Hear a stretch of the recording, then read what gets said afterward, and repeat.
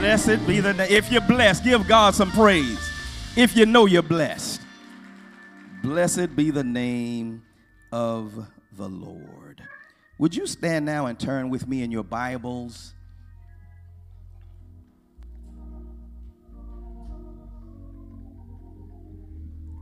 Matthew chapter 16. I'm sorry, Matthew chapter 28, verse 16. 17, 18, and 19, 20.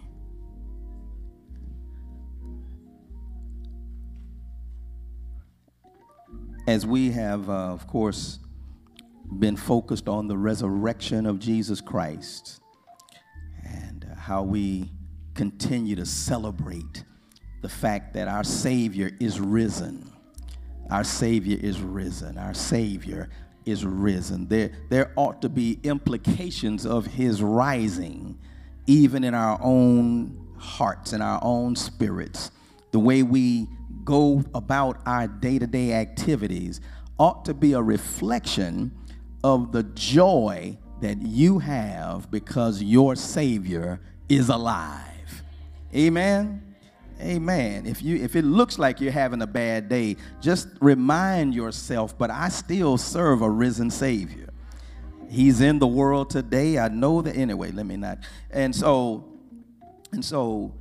while we celebrate that reality, when Jesus rose and after he had shown himself to Mary and she went and told his brothers, his disciples, that he is risen and that he wants to meet them, and not just wants to, has directed them to meet him in Galilee. And so I want to just deal with this scenario, this Galilee experience. So in chapter 28, Gospel of Matthew, beginning in verse 16, are you there? Now the 11 disciples went to Galilee, to the mountain to which Jesus had directed them. And when they saw him, they worshiped him, but some doubted. And Jesus came and said to them, "All authority in heaven and on earth has been given to me. Go, therefore, and make disciples of all nations, baptizing them in the name of the Father and of the Son and of the Holy Spirit, teaching them to observe all that I have commanded you.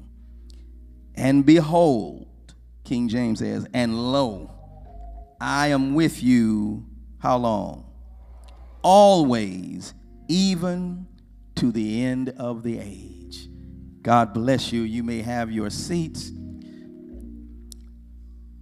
Eternal God, our Father, we ask afresh that you would speak to us in such a way that we don't leave the way we came.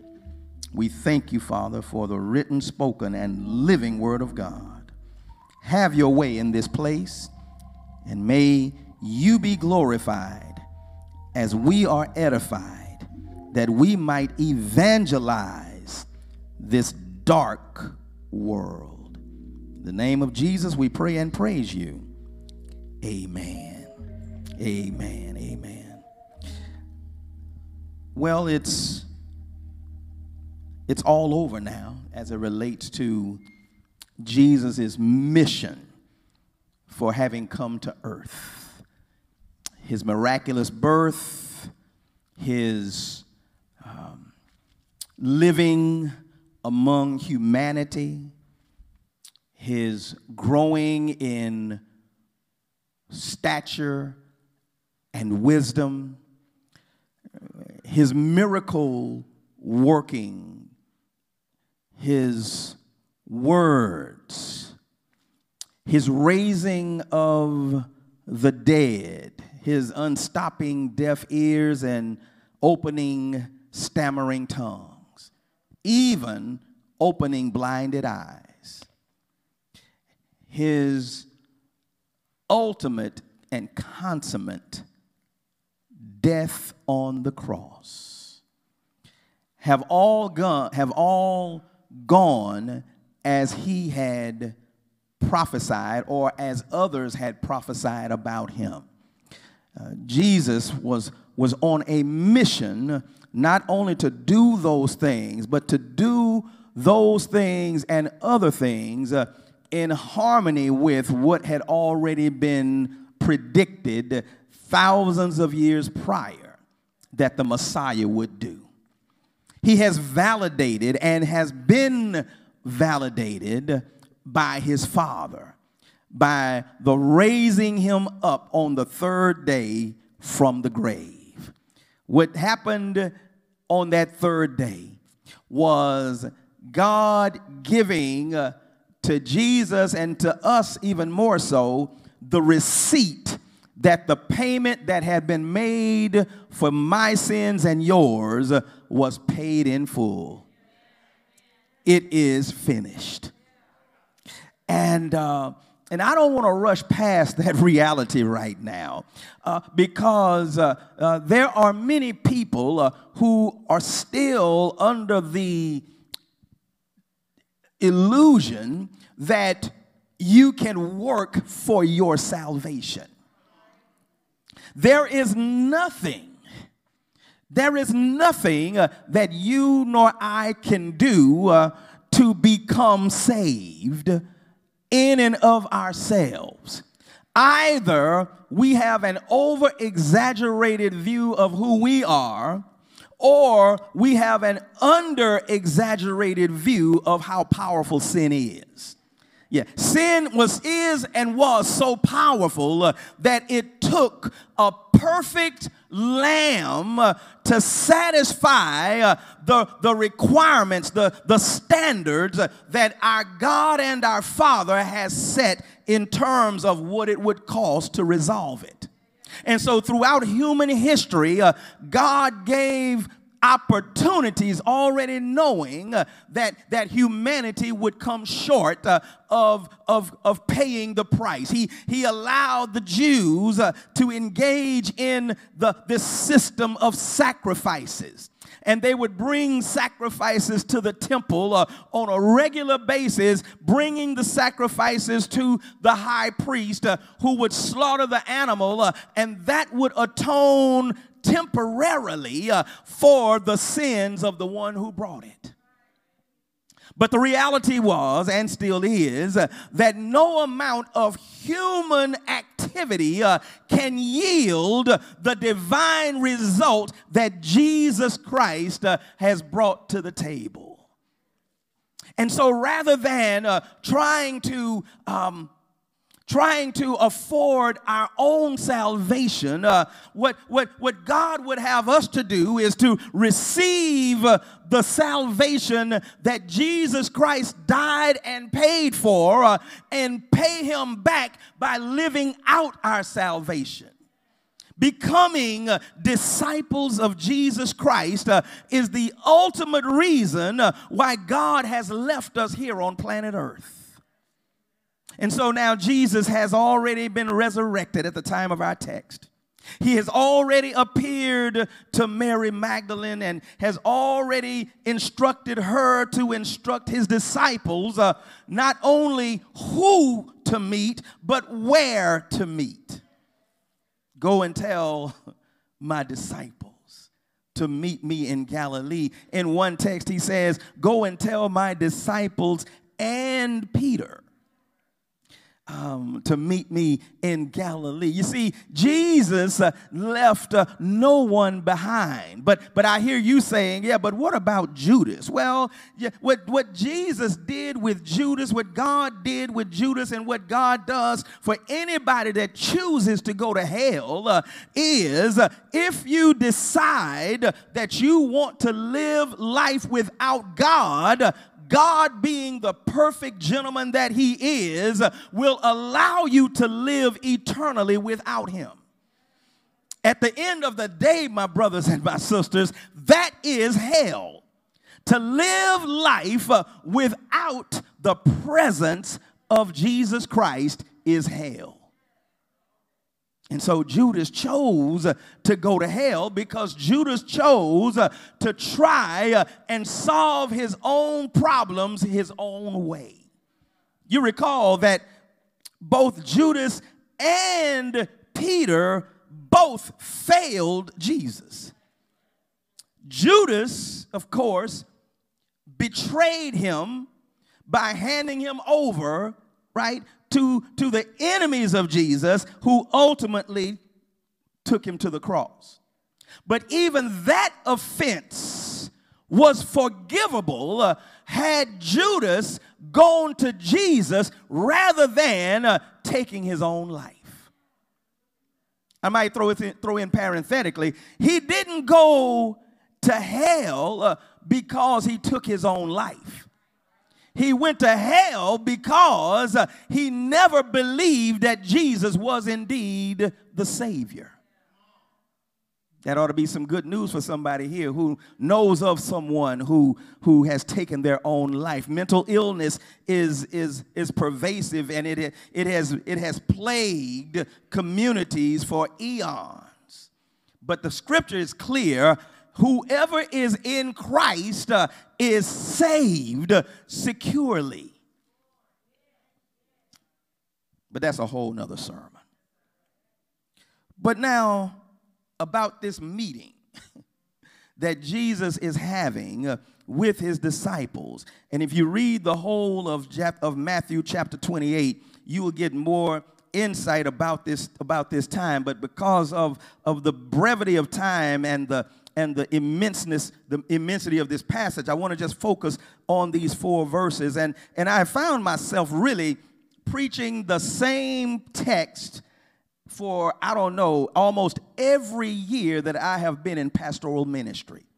And it seems that the more I preach it, the more people put their hands over their ears so as not to engage in these clear instructions of our master.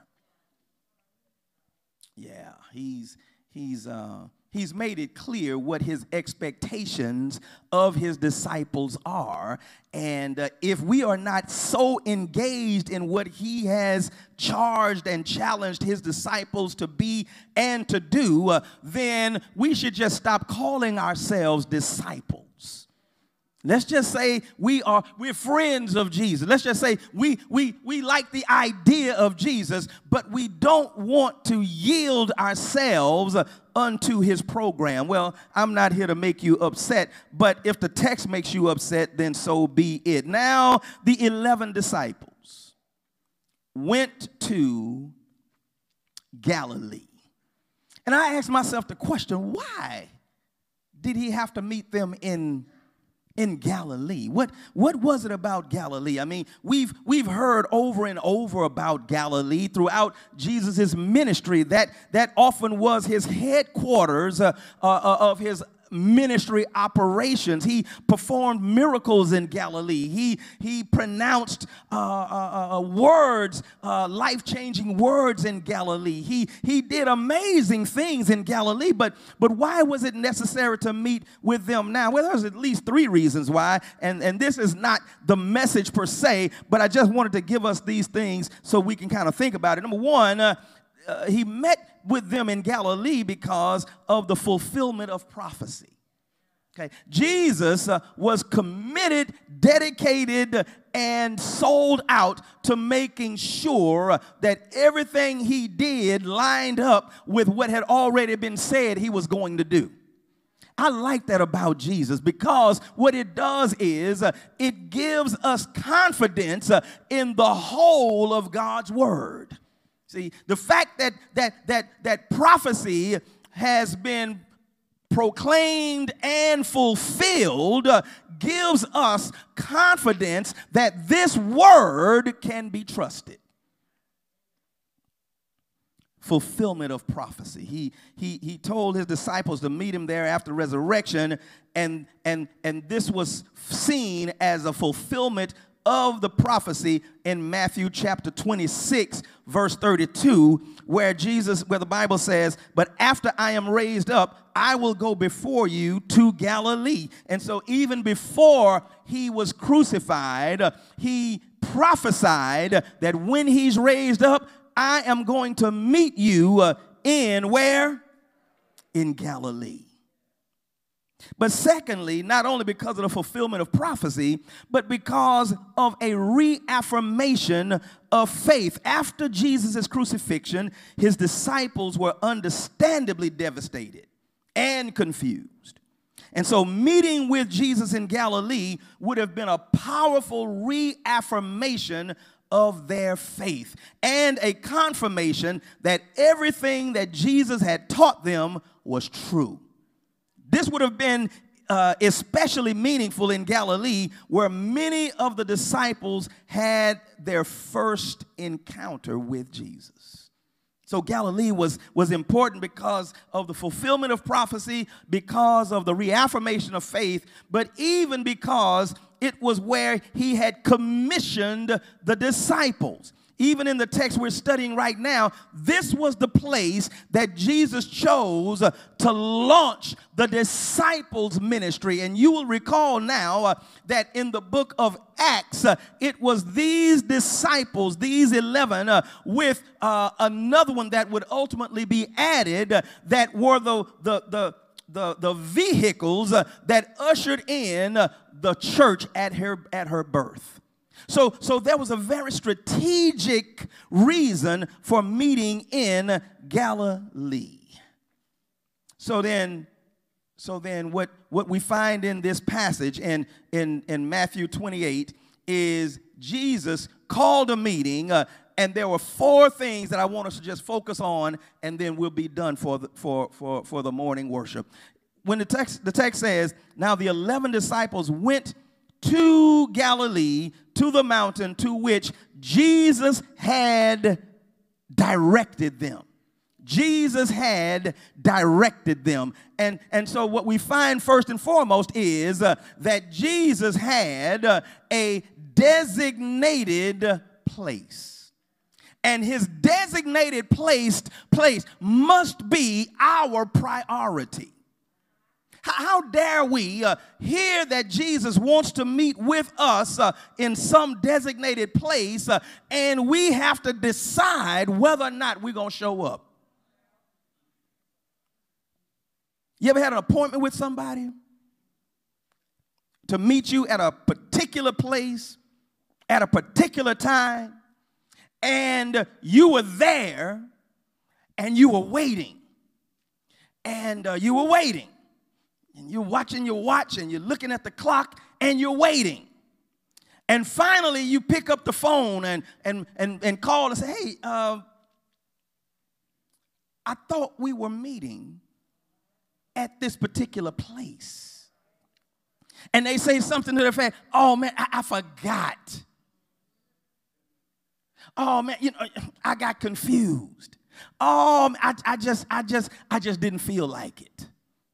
The reality is that any excuse will do. Because what they are really saying is, I didn't value the time, opportunity, and privilege to meet with you enough to make sure I was there at the designated place. Or what if, because I believe that all of us understand now that Sunday mornings, the designated place to meet with the Lord is where? Yeah, it's in the church, it's in the building. The church gathers in the church house. That's the designated place. People that are not even saved understand that.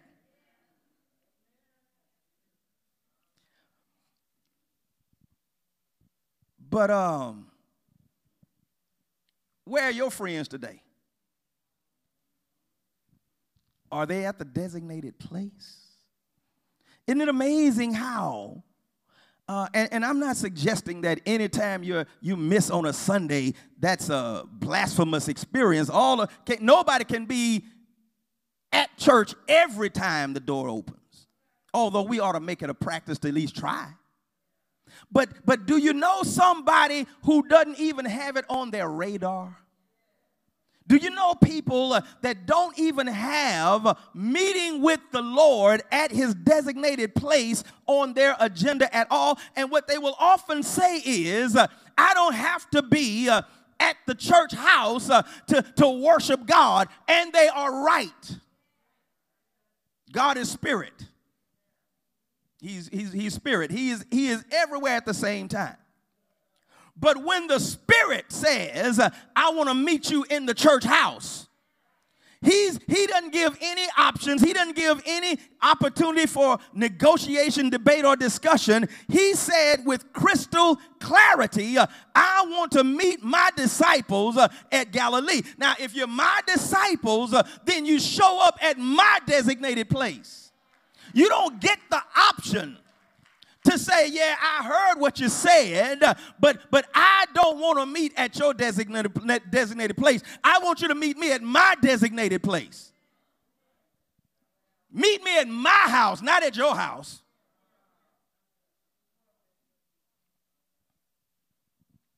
And I think one of the things that has happened to us, of course, this was happening pre-pandemically, but certainly as a result of the pandemic. Emphasis on physical attendance has diminished worldwide. Worldwide. I was in London, England, preaching 3 weeks ago. And as phenomenal as the ministry is there, Pastor Dr. Shadrach said, that you know, the pandemic has taken its toll on the church. People have looked for and found a reason, a loophole to stop coming to the sanctuary. Obviously, I'm not talking about you because you're here. But I think the enemy has convinced us that you can get at home what you get in person. And it's not anything about the quality of the preaching. I pray that that's always high. It's not about the quality of the music. That's always what it is. But there is a dynamic in fellowship. There is a synergy. There's a reason why when a football team or a basketball team, but football for sure, when they are huddling, there's a reason why everybody who's on offense huddles together. Everybody who's on defense huddles together, because that's the only way you can guarantee that everybody knows the same play at the same time. How can you know what play we're going to run if you don't show up to the huddle? I've never heard of a player that says, you know what, coach, I'm going to just watch from home.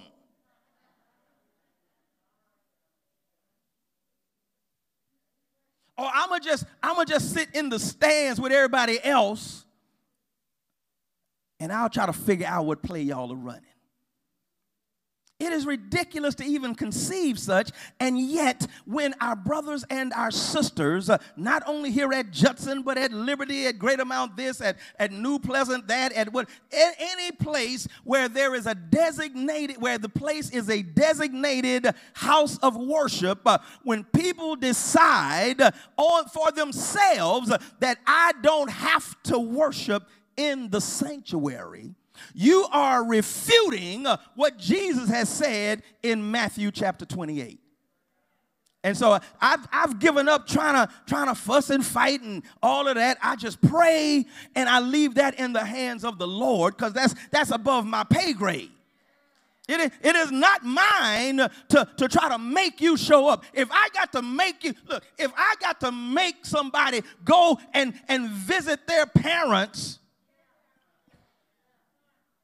you know, so the designated place must be our priority, not our option, our priority.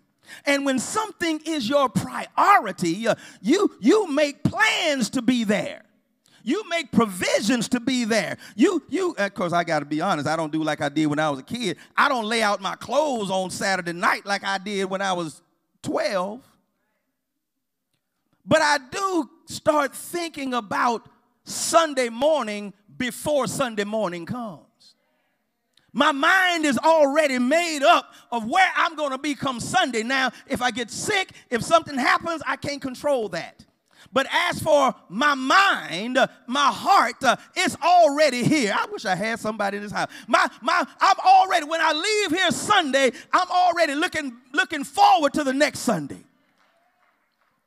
And it's not because I'm the preacher or the pastor. I've had that mindset for at least the last 30 some odd years. Fact about it, when I was a kid, I don't know if I've told y'all about this or not, but I had this drug problem. I told y'all about that? Well, I'm going to tell you again. I had this drug problem. And I just discovered that there was something about the house of the Lord, you know, because the drug problem I had was that my mama drugged me to church. My daddy drugged me to church. See, it still got somebody. That's why I tell it. Next Sunday when I tell it again, just act like you've never heard it. Anybody else had a drug problem? Come on now, be honest. You ain't got to. Yeah. And I'm going to tell you right now, I'm so grateful. I'm so grateful. I'm so grateful that my parents prioritized for me. They didn't ever ask me, Terry, you want to go to church today?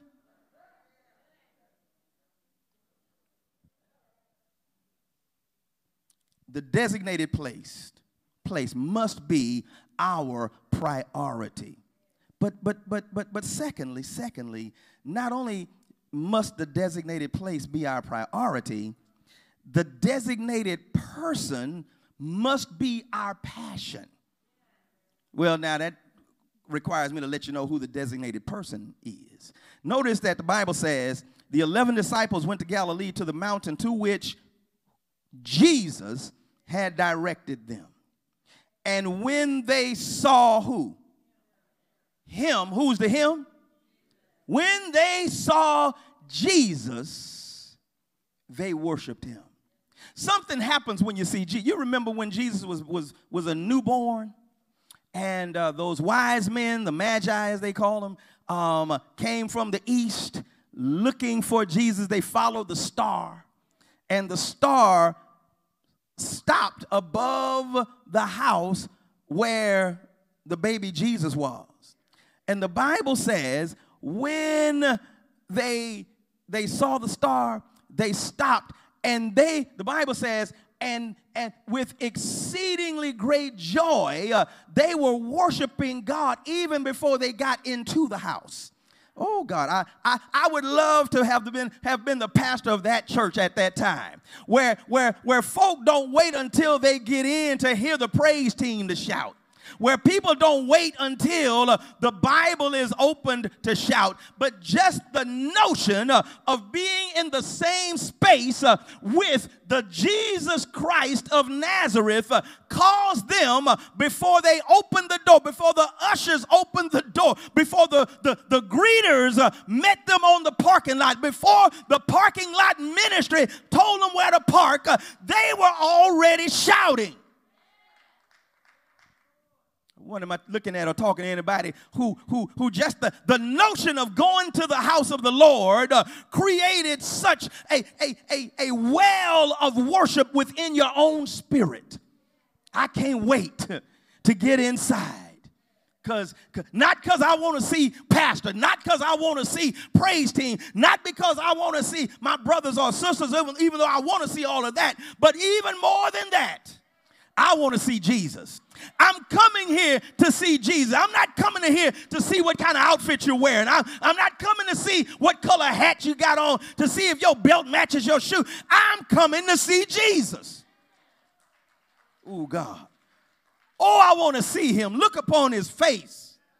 There to sing forever of his amazing grace. On the streets of glory, let me lift my voice. Cares all past, home at last, ever to rejoice. I'm going to tell you something. If you're going to heaven, You're going to get to see a whole bunch of folk. You're going to get to see Abraham and Isaac and Jacob. You're going to get to see David and Solomon and the like. You're going to get to see Matthew, Mark, Timothy, and John, and even the Apostle Paul. Oh, but they will pale in comparison. Oh, God, to my Savior. They pale in comparison to the life-giver King. I want to see Jesus. And I want to see him in the fullness of his glory. I want to bow down at his feet. I want to throw crowns at his feet. I want to see him. Paul said in Philippians 3:10, I want to know him in the power of his resurrection and the fellowship of his suffering. But I'm going a step beyond Paul. I don't just want to know him, I want to see him. I want to see the one who died for me. I want to see the one who was buried for me. I want to see the one who got crowns of thorns smashed into his skull. I want to see him. I really do. I got a daddy that just went there. I want to see daddy. But more than I want to see daddy, I want to see my father. Got grandparents there I want to see. Got cousins. Got mother-in-law over there. I want to see them all.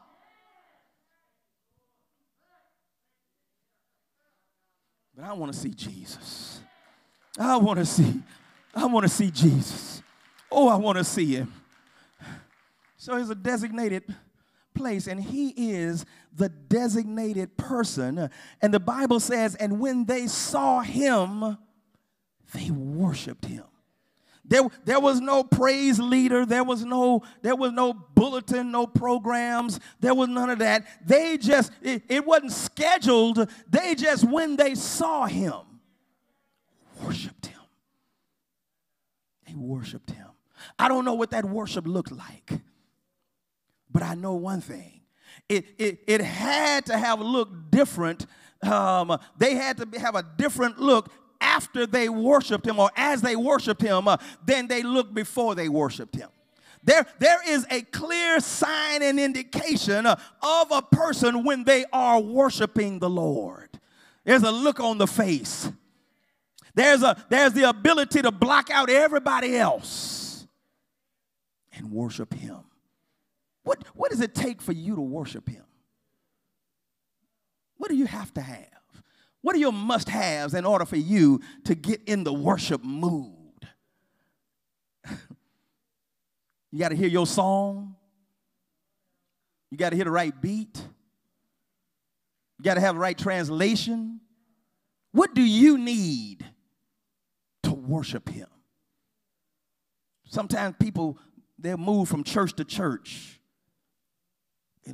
as if to suggest, I can't worship him here. I got to worship him there. Well, what there makes worship more accessible? What hinders you from worshiping him, from ascribing his worth? Because worshiping him ought not have anything to do with any other entity other than him. This designated person must be our passion. What are you passionate about?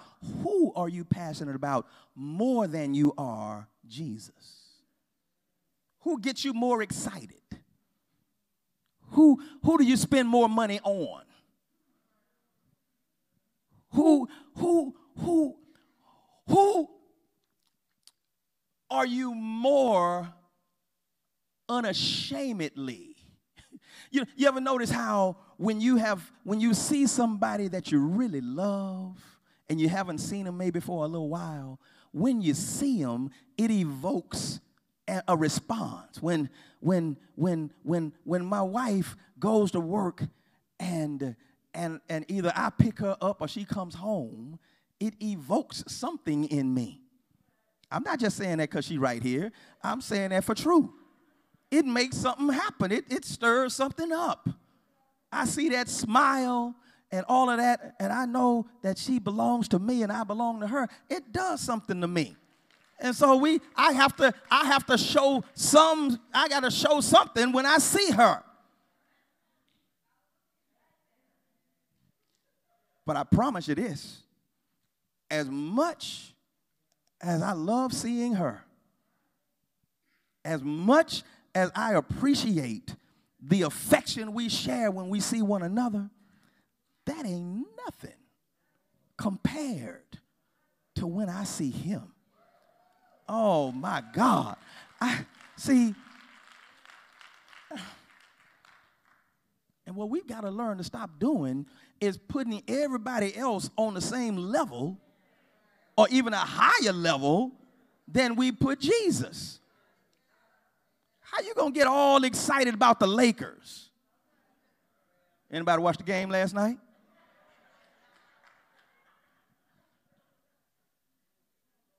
How you going to be hoarse today because you were screaming for the Lakers? Come to church and fold your arms. Make me say something. Come on now. I'm not anti-Laker, but I am also pro-Lord.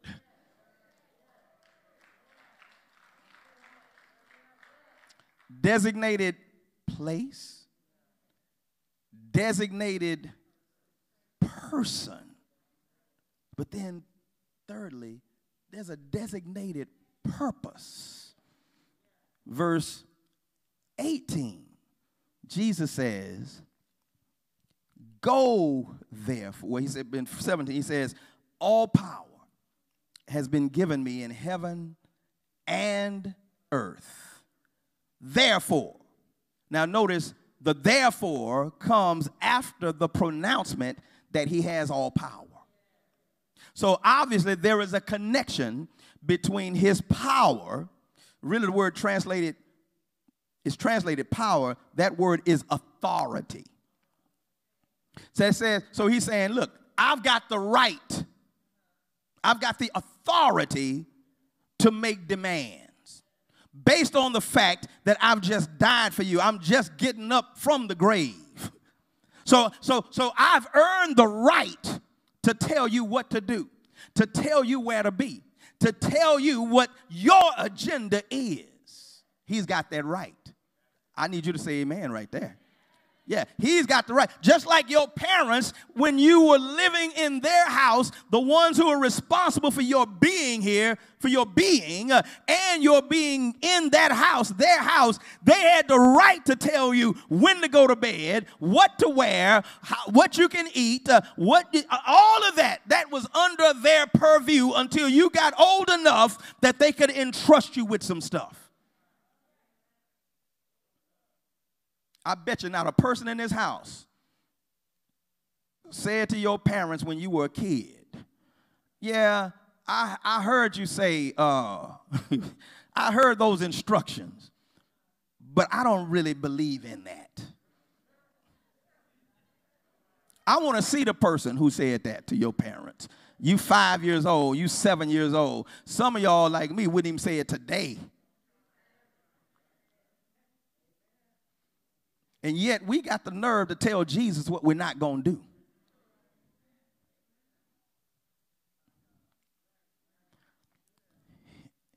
All authority has been given me in heaven and on earth. Therefore, do what? Go. Now let me just tell you this. Grammatically, hermeneutically, the science of interpretation, all of that, we put the emphasis on go. It's not where the emphasis is. The emphasis is on make disciples.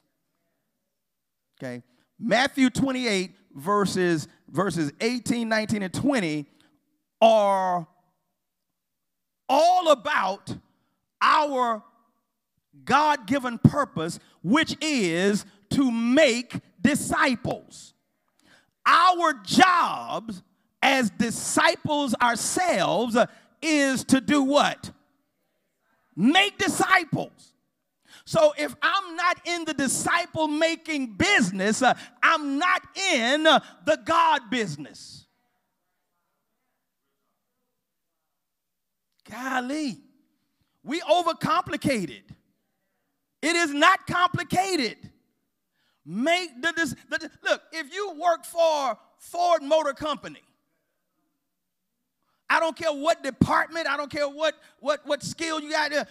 If you work for Ford, what is your job? To make Fords, to make cars, or SUVs, or trucks, or tractors, or whatever they make.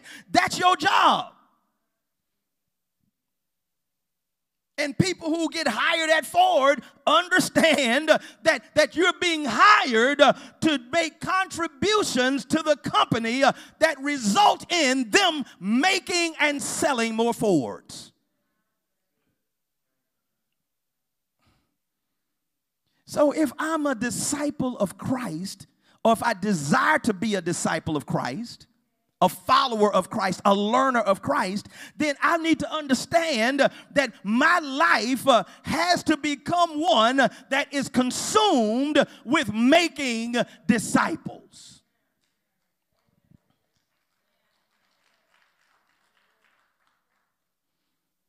If I work for a hospital,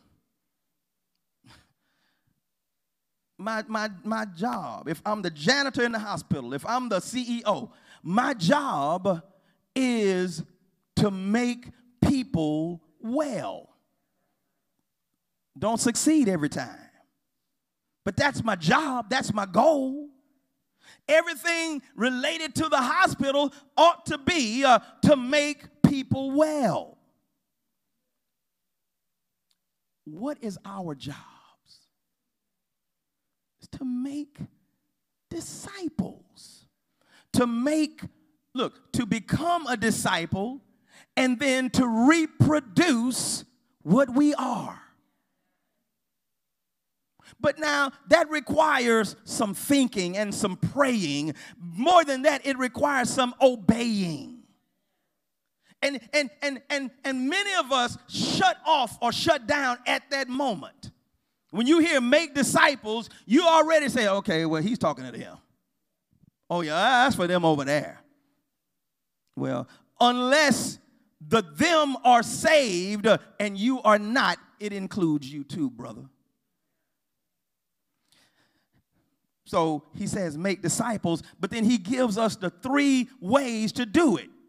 And the 3 participles are go, baptize, and teach. Go, meaning the disciples very seldom will jump in your boat. If you fashion souls to fish, right? Our job is to go fishing. Now, I ain't never been fishing, I got to be honest. I've never been fishing. Never caught a fish that I can remember. But I've seen it happen. And I've seen that when you fish, you got to have some bait. Who had a fisherman in the house? Okay, 2 of y'all, 3. Okay, 3 fishermen. Do you use bait?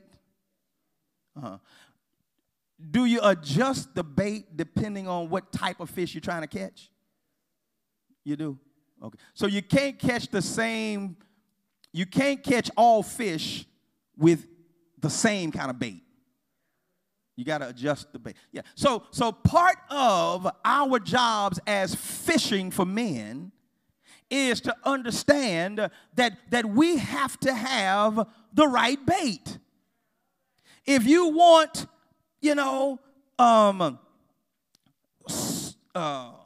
fish that kind of come close to the shore, that requires one kind of bait. I don't know what kind, but I'm pretty sure that's. But then if you want, what's the best kind of fish? Like red snapper? I'm asking, I don't know.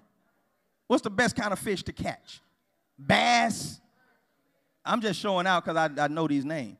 Grouper, trout, perch. Okay, yeah. So I'm talking about what are the kind of fish that's way kind of in the deep? Sea bass. So what do you use to catch sea bass? Well, since you said it, what do you catch? Man, you done been all out in the water and everything. You don't. Yeah. Theo said, I catch the menu at the restaurant. That's what I catch.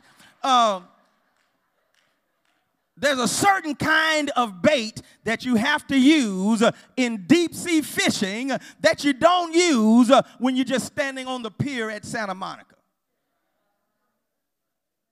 But you got to think through that before you get there. You don't get in the deep sea and say, all I have is trout bait. Okay? So we got to think through what kind of bait will allow us to catch the various fish.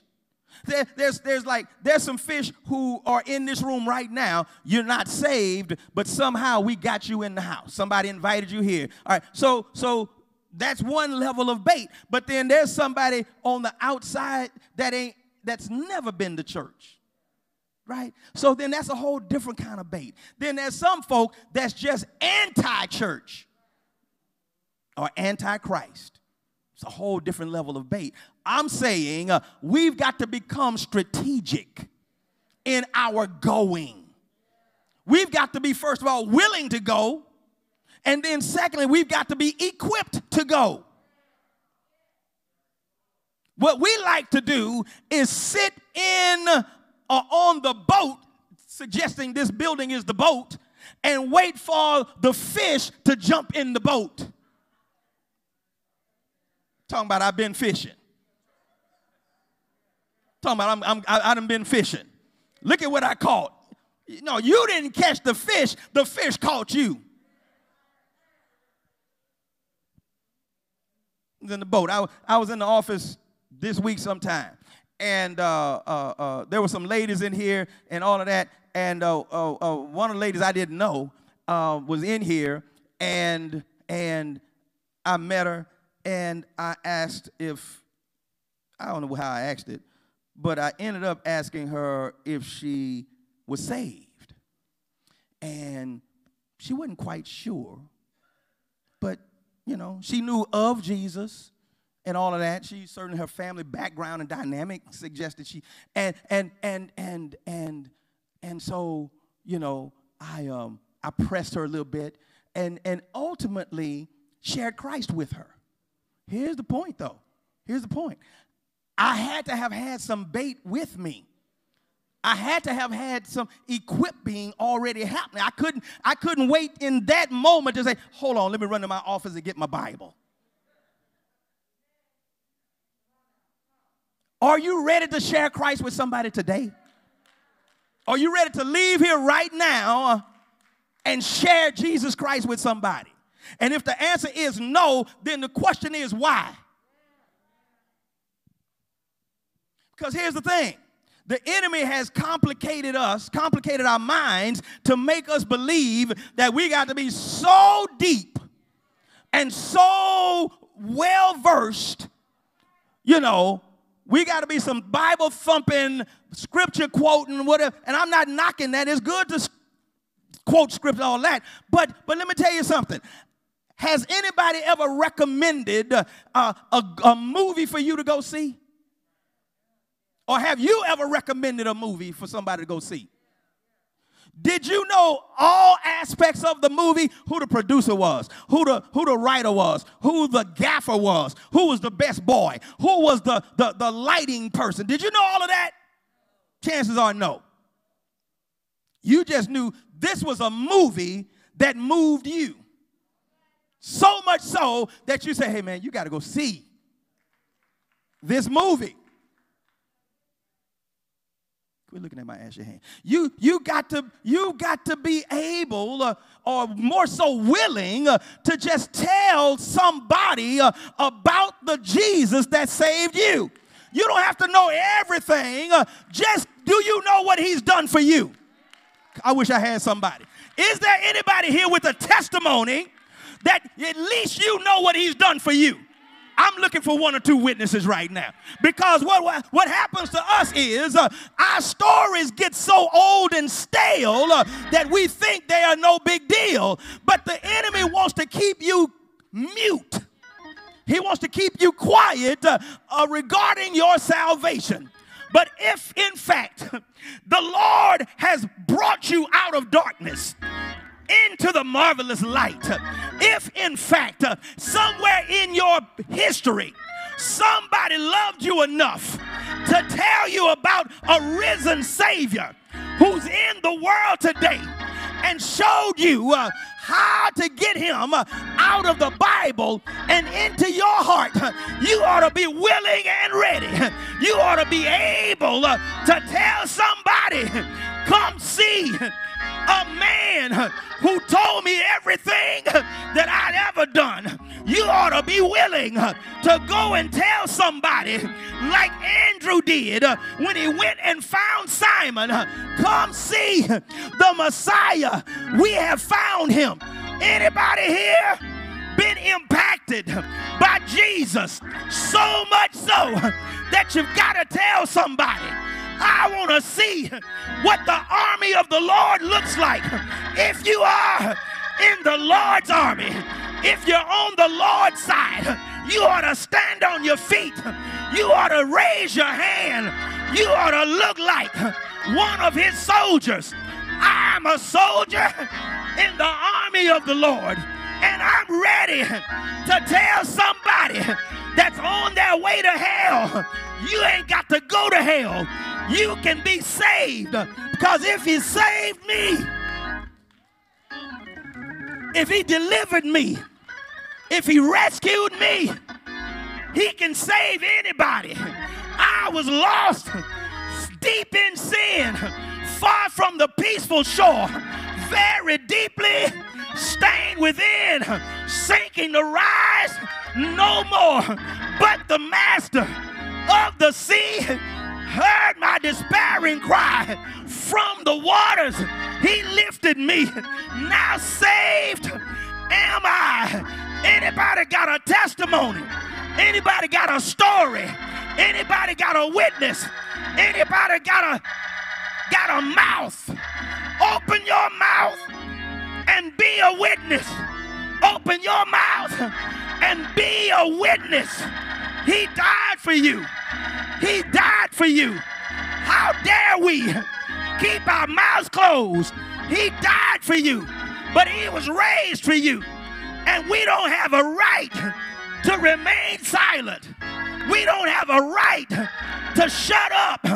We've got to go and make disciples. Go and make them. Baptize them. And then teach them the word of God. I'm going to be what he called me to be. Designated place, designated person, designated purpose. And then here's the great news. We've got a designated partner. The Bible says, and lo, I'm with you. Not just right now, but I'm with you always. I've decided that that's long enough. My Lord, in the person of the Spirit of God, is my partner. And whenever I seek to do the will of God, my silent partner gives me the words, gives me the courage, gives me the power. Anybody got the Holy Ghost? Anybody know the Holy Ghost? Anybody got a partner? Then act like it, talk like it, share like it, witness like it, shout like it, praise like it, worship like it, give God glory like you know that you sure enough know that the Spirit of God is upon you. He has anointed you to preach the gospel. Go and tell it.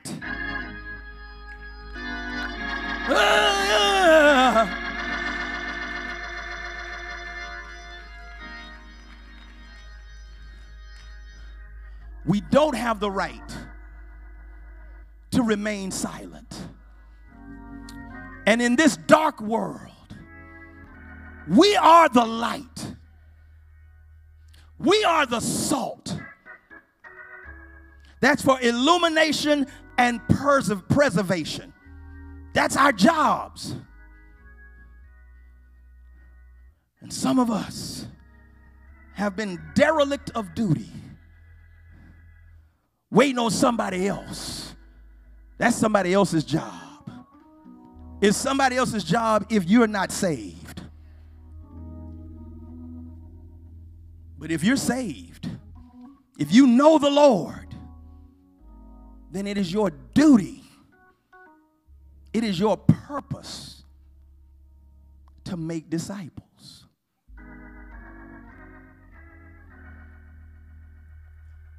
You don't have to know Greek, Hebrew, or Aramaic.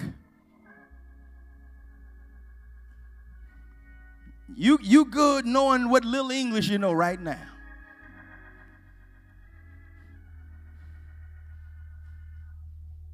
Who's on your job right now? On their way to hell. Waiting on you to say a word that's going to change their lives. You got coworkers right now. If they die today, guess where they're going? If they don't know Jesus, they go to hell. You got family members on their way to hell. If they die today, guess where they end up? Hell. Come on, y'all. This is an open book test. They go to hell. That's not Brown, that's Bible. I don't want people I love. I don't even want people I don't love. Or I should say that, I shouldn't say it like that. I don't want people that don't love me to go to hell. I want every person to go to heaven. I want every person I know to know Jesus. That one reason why our world is so jacked up right now is because we don't have enough people that know him. We don't have enough people that love him. We don't have enough people that live him.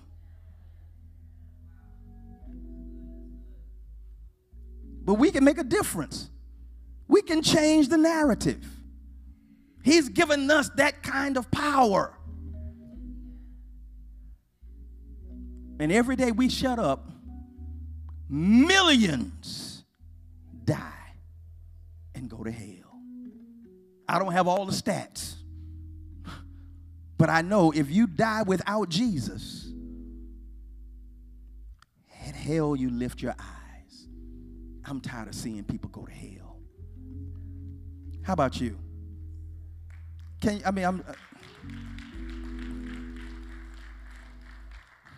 My son used to play t-ball, and he had a coach, and his coach would often say to him, not just to him, but to the team, "Don't you care anymore?"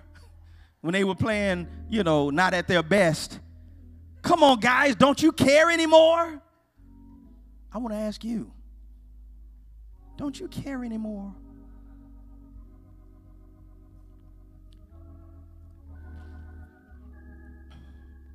Heads are bowed and eyes are closed. Somebody here right now is unsaved. And the good news is that you are in an environment that is salvation friendly. Amen. If this were an operating room or what they call it when you're having a baby, LD, labor, delivery, and recovery, LDR, yeah. This is the LDR room right here. It's where we seek to give birth to new babes in Christ. And that is not to insult you. All of us, when we first come to Christ, are babes in Christ.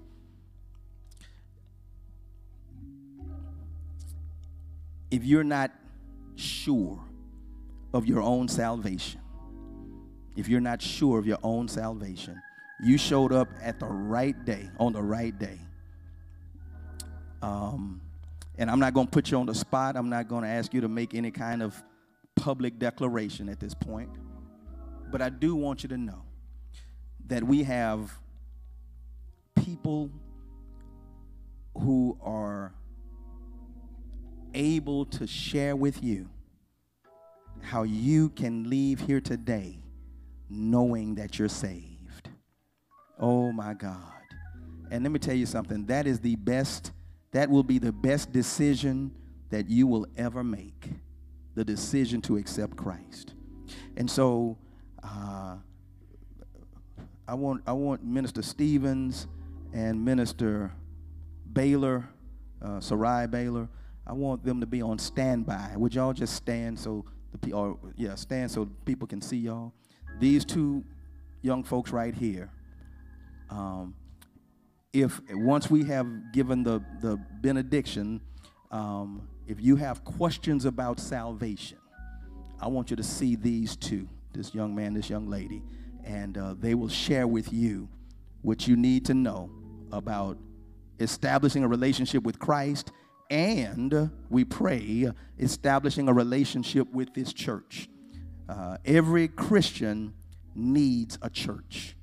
Every believer needs a pastor. Life is too big to try to live life without a support system. And whatever else we are a support community where you can be you and allow God to use your gifts, skills, and talents for the further extension of kingdom building business. If you're already saved, but you don't consider yourself to be a disciple yet, you're saved, you invited Jesus to be your Savior, but you wouldn't call yourself a disciple yet. Would you be honest and acknowledge that, Pastor? I know I'm not where I need to be as a disciple. I know I'm not where I need to be as a disciple. Would you be honest right there? Because my hand is raised. I know I can be better, do better, win more souls as a disciple. Amen. I see a few hands. Praise God for you. I want to just have a word of prayer with those of us who are not where we ought to be. And so if you're not saved, I want you to see, I pray that you would see Pastor Baylor, Minister Stevens. If you are saved but not functioning fully as a disciple you ought to be, I want to have a word of prayer. I don't know who's left. I don't know what group the other group is in, but I surmise that you're in one of those other groups. You just don't want to acknowledge it, and that's fine. That is fair. That is your right. But I want to have a word of prayer with us. Father, in Jesus' name, you saved us because you died for us. And you died for us because you love us. And you love us because you created us. And so, Father, we are overwhelmed by your goodness towards us. You have looked at and beyond our faults, our sins, and have exceeded our needs through Jesus Christ. And God, we know that we've not lived up to our end of the bargain. We've not been the disciples that you have saved us to be. But God, I thank you that you're such a merciful, loving, forgiving, gracious God. That even though we fall short, Lord, you keep picking us up. Even though we go down wrong roads, you keep guiding us to the right path. Thank you, God, for just your heart of love and compassion. And Lord, I pray that for those of us who acknowledge that we're not where we ought to be, Lord, I pray now that you would lift us higher, that you would work in us even more so. Because, Lord, at the end of the day, all we want to do is please you. Thank you, Father, for those who are unsaved, who I pray will come and speak with the designated counselors regarding their salvation.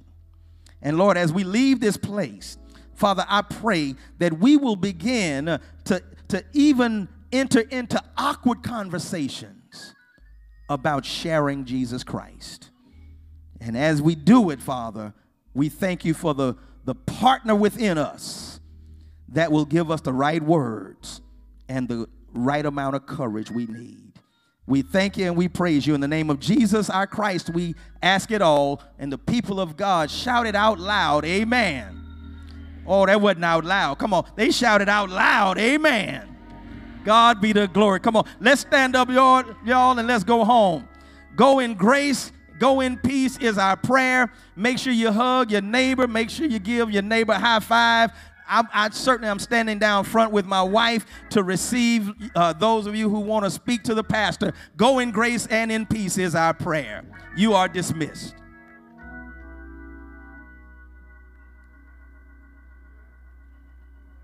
Praise God.